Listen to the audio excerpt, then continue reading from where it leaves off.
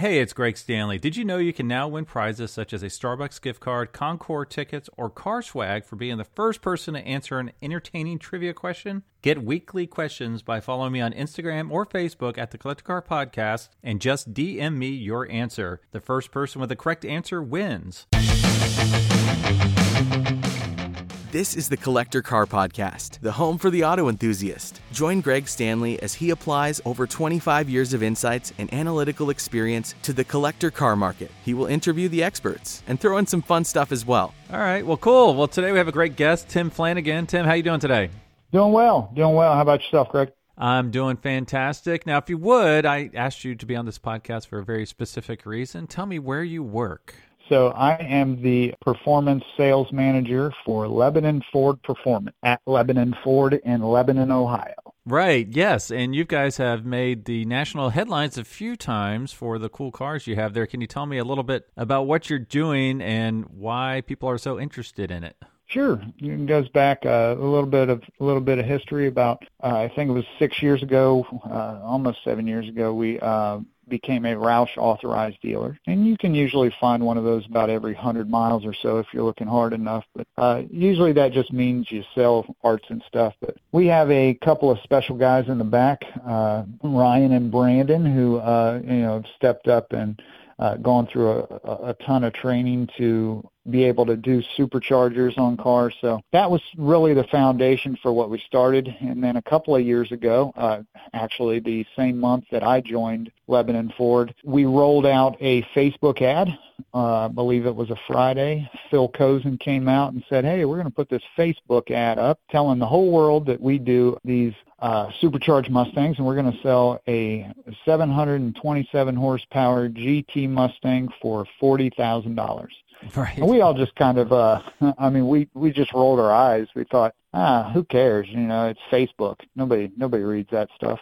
And within 6 hours, we had 600 phone calls, and within 3 weeks, we had 6,000 inquiries. Needless to say, for the 12 men and women who were standing there in the showroom that day, it was quite it was quite eye-opening. Yeah, that's really crazy because I know it made national headlines, and I listened to some automotive podcasts, and I think I first heard about it, believe it or not, in the USA Today newspaper. So I was like, Wait, that sounds really cool. Wait, that's like 10 miles from here. So yeah, it was kind of like, well, I got to check this out a little bit more. So now you guys are doing that again, or you recently done it? What's the update on that? So like any good program that stays relevant, we tried to level up. Initially, we just did the Roush Superchargers in the 15 to 17 series. I mean, you could do older ones too, but the 15 through 17 was on the new S550 body style, and it had a lot of boost. In 1819, we brought in a Pick Your Power program, so we expanded our range of offerings from merely being a Roush dealership to include the likes of Whipple, Edelbrock. We do Pro Charger systems. At the time, we were doing some Hellion twin turbos. So it really it broadened, the range of customer that we would receive. Some people, lean more towards turbos, some more towards centrifugal power adders. So it just, it gave us a boost. And now this year we've introduced, everybody's always trying to push the envelope with horsepower, and there's cars out there making 1,200, 1,400 horse. So we've got one. It is no warranty, but it is what we call a dual system, Project M being the Roman numeral for 1,000. Oh, but wow. On an E85 setup, you can do 1,000 horsepower, and then with a simple change of the pulley, the tune, and your fuel, you could have it as a daily driver. Wow, that's really nuts. So let me think about this. So no warranty on that one. So if you had to guess, like I get 1,000 horsepower Mustang, let's not say it's from your dealership. Let's say it's from your competitor's dealership. And I lay into it and something breaks. What do you think would break first? Transmission, drivetrain?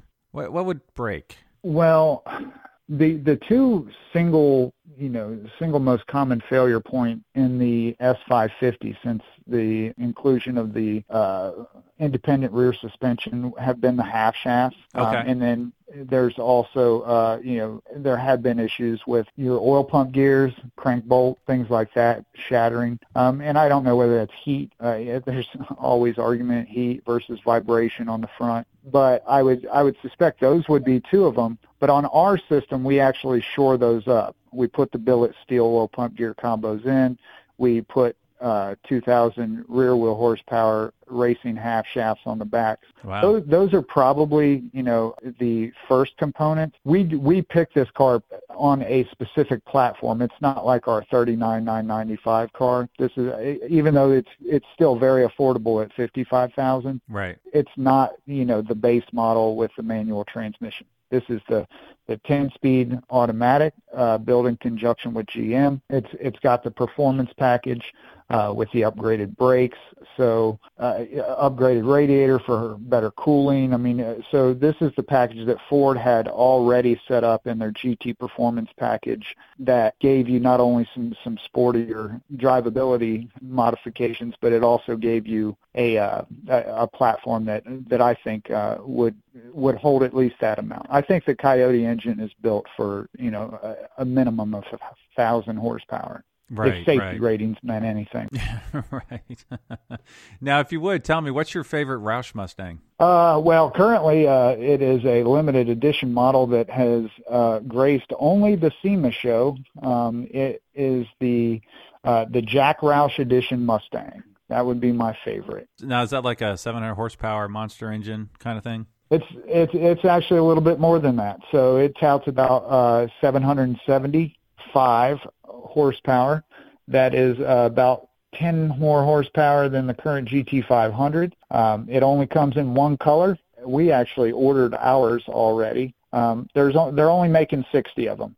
Wow. For their 60 years. We'll have one available. That car only comes in Jack Roush's favorite color, ruby red. The only two options you get is what transmission you want and whether you want Recaros. Right. Okay, well, I'll be sure to swing by there, take some pictures, and post it on my Instagram page. Swing by and buy it, Greg. I mean, okay. It's available, man. How about lifetime sponsorship? No, I'm just kidding. Yeah, well, I'm trying to get that. That's awesome. Well, this is called the Collector Car Podcast, and are there any buyer trends or selling trends in the collector car market you'd like to talk about or mention?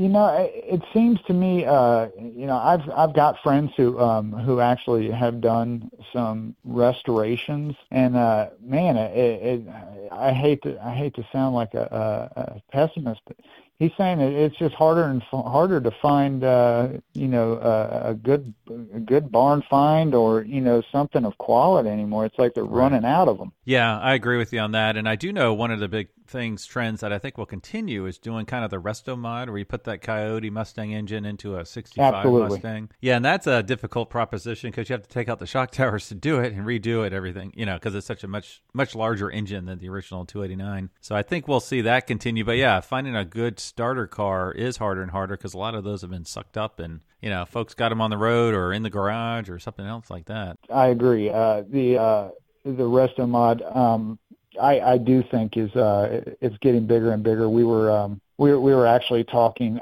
yesterday. He and I. His name's Pete Hammond. Pete had a '79 Malibu that he restored, and he did he fitted that with a newer built engine, newer electronics. I mean, this power steering. The thing is beautiful, rides smooth. But that's kind of his toying around car. But at the same time, I helped him carry the body and roll away the frame of a '69 GTO, and he restored that one without any of the new modern amenities. Right. So it's neat seeing both aspects of it. But I for me, I walk in the world of the modern car every day, and I kind of like those. Some nicer things. Yeah. I find the collector car to be prettier things, and of the modern car to be my favorite. Right. Well, speaking of which, do you have any cool modern cars in your garage? So I've been the performance manager for about a year for Lebanon Ford Performance, and I was just given permission by the boss not my boss at work, but the boss Your at wife. home.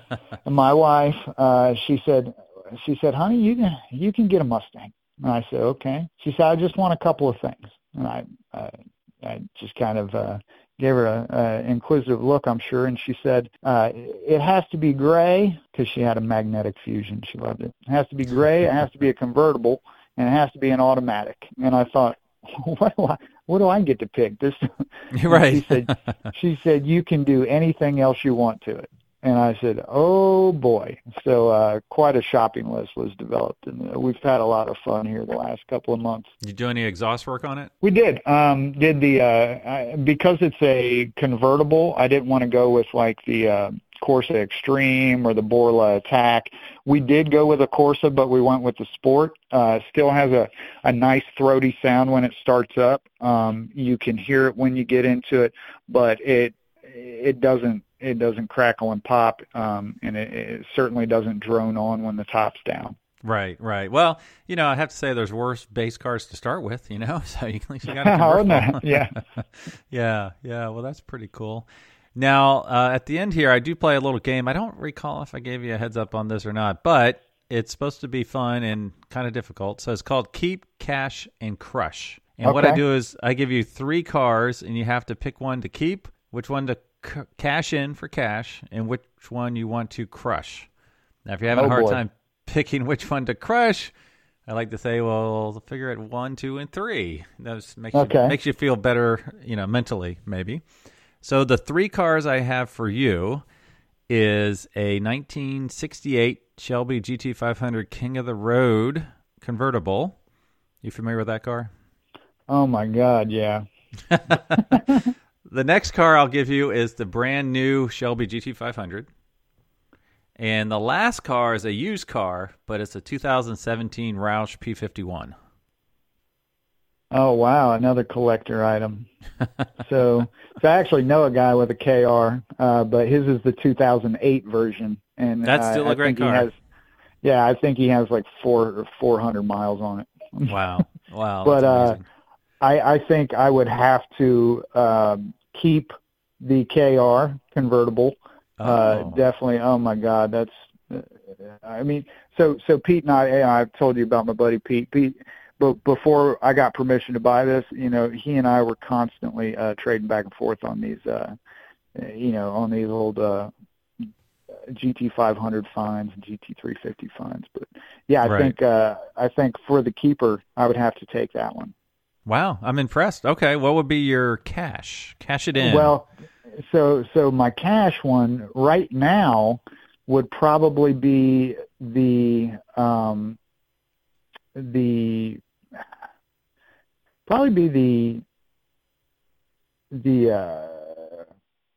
it will probably be the modern GT500. Okay. Yep. Just an incredible car, but dealers are charging markups, and I actually hope to.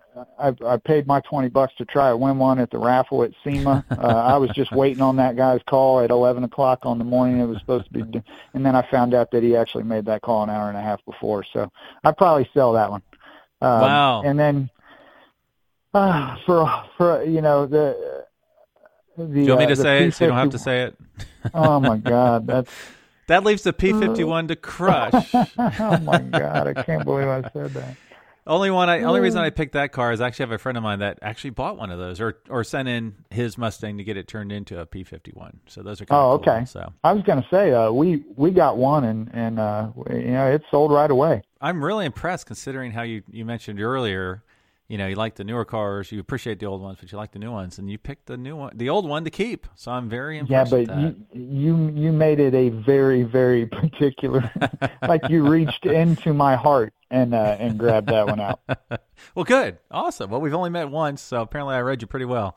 Well, that's good, man. Well, I hope to see you around the dealership more often, not on, just service changes, but for sure. Yeah. Well, now, you have any events coming up that you'd like to share? So we with the performance team are always going out to various events. I know once spring kicks in, we'll start Cars and Coffee again. probably team up with the Dayton branch. They do it out of Austin Landing. Yeah, that's a great space. Me and Josh Hipp, our performance director, as well as some of the performance team, are heading down to Gatlinburg for Pitt's Ponies in the Smokies. That'll be the last weekend of March. We have, the run-of-the-mill car show. This year we're actually trying to team up with Von Gittin Jr. and RTR for our car show. Apparently, MVG is having some remodeling, or they're doing something out there, building a hotel or something. So we're going to be moving. Stay tuned for that for our regular car show, and then we always sponsor the Sharonville car show. So there's definitely things already in the works, being planned and scheduling. But I know the first date of anything that we've got, we're going to go down to Ponies in the Smokies. That's awesome, man. Well, thanks for sharing your passion for cars with us today. Hey, thank you. I appreciate the invite, Greg, and I appreciate you giving me a platform to talk about my passion. Thanks for listening to the Collector Car Podcast. Don't forget to give us a nice rating on iTunes, and be sure to follow us on Instagram and everywhere else at the Collector Car Podcast.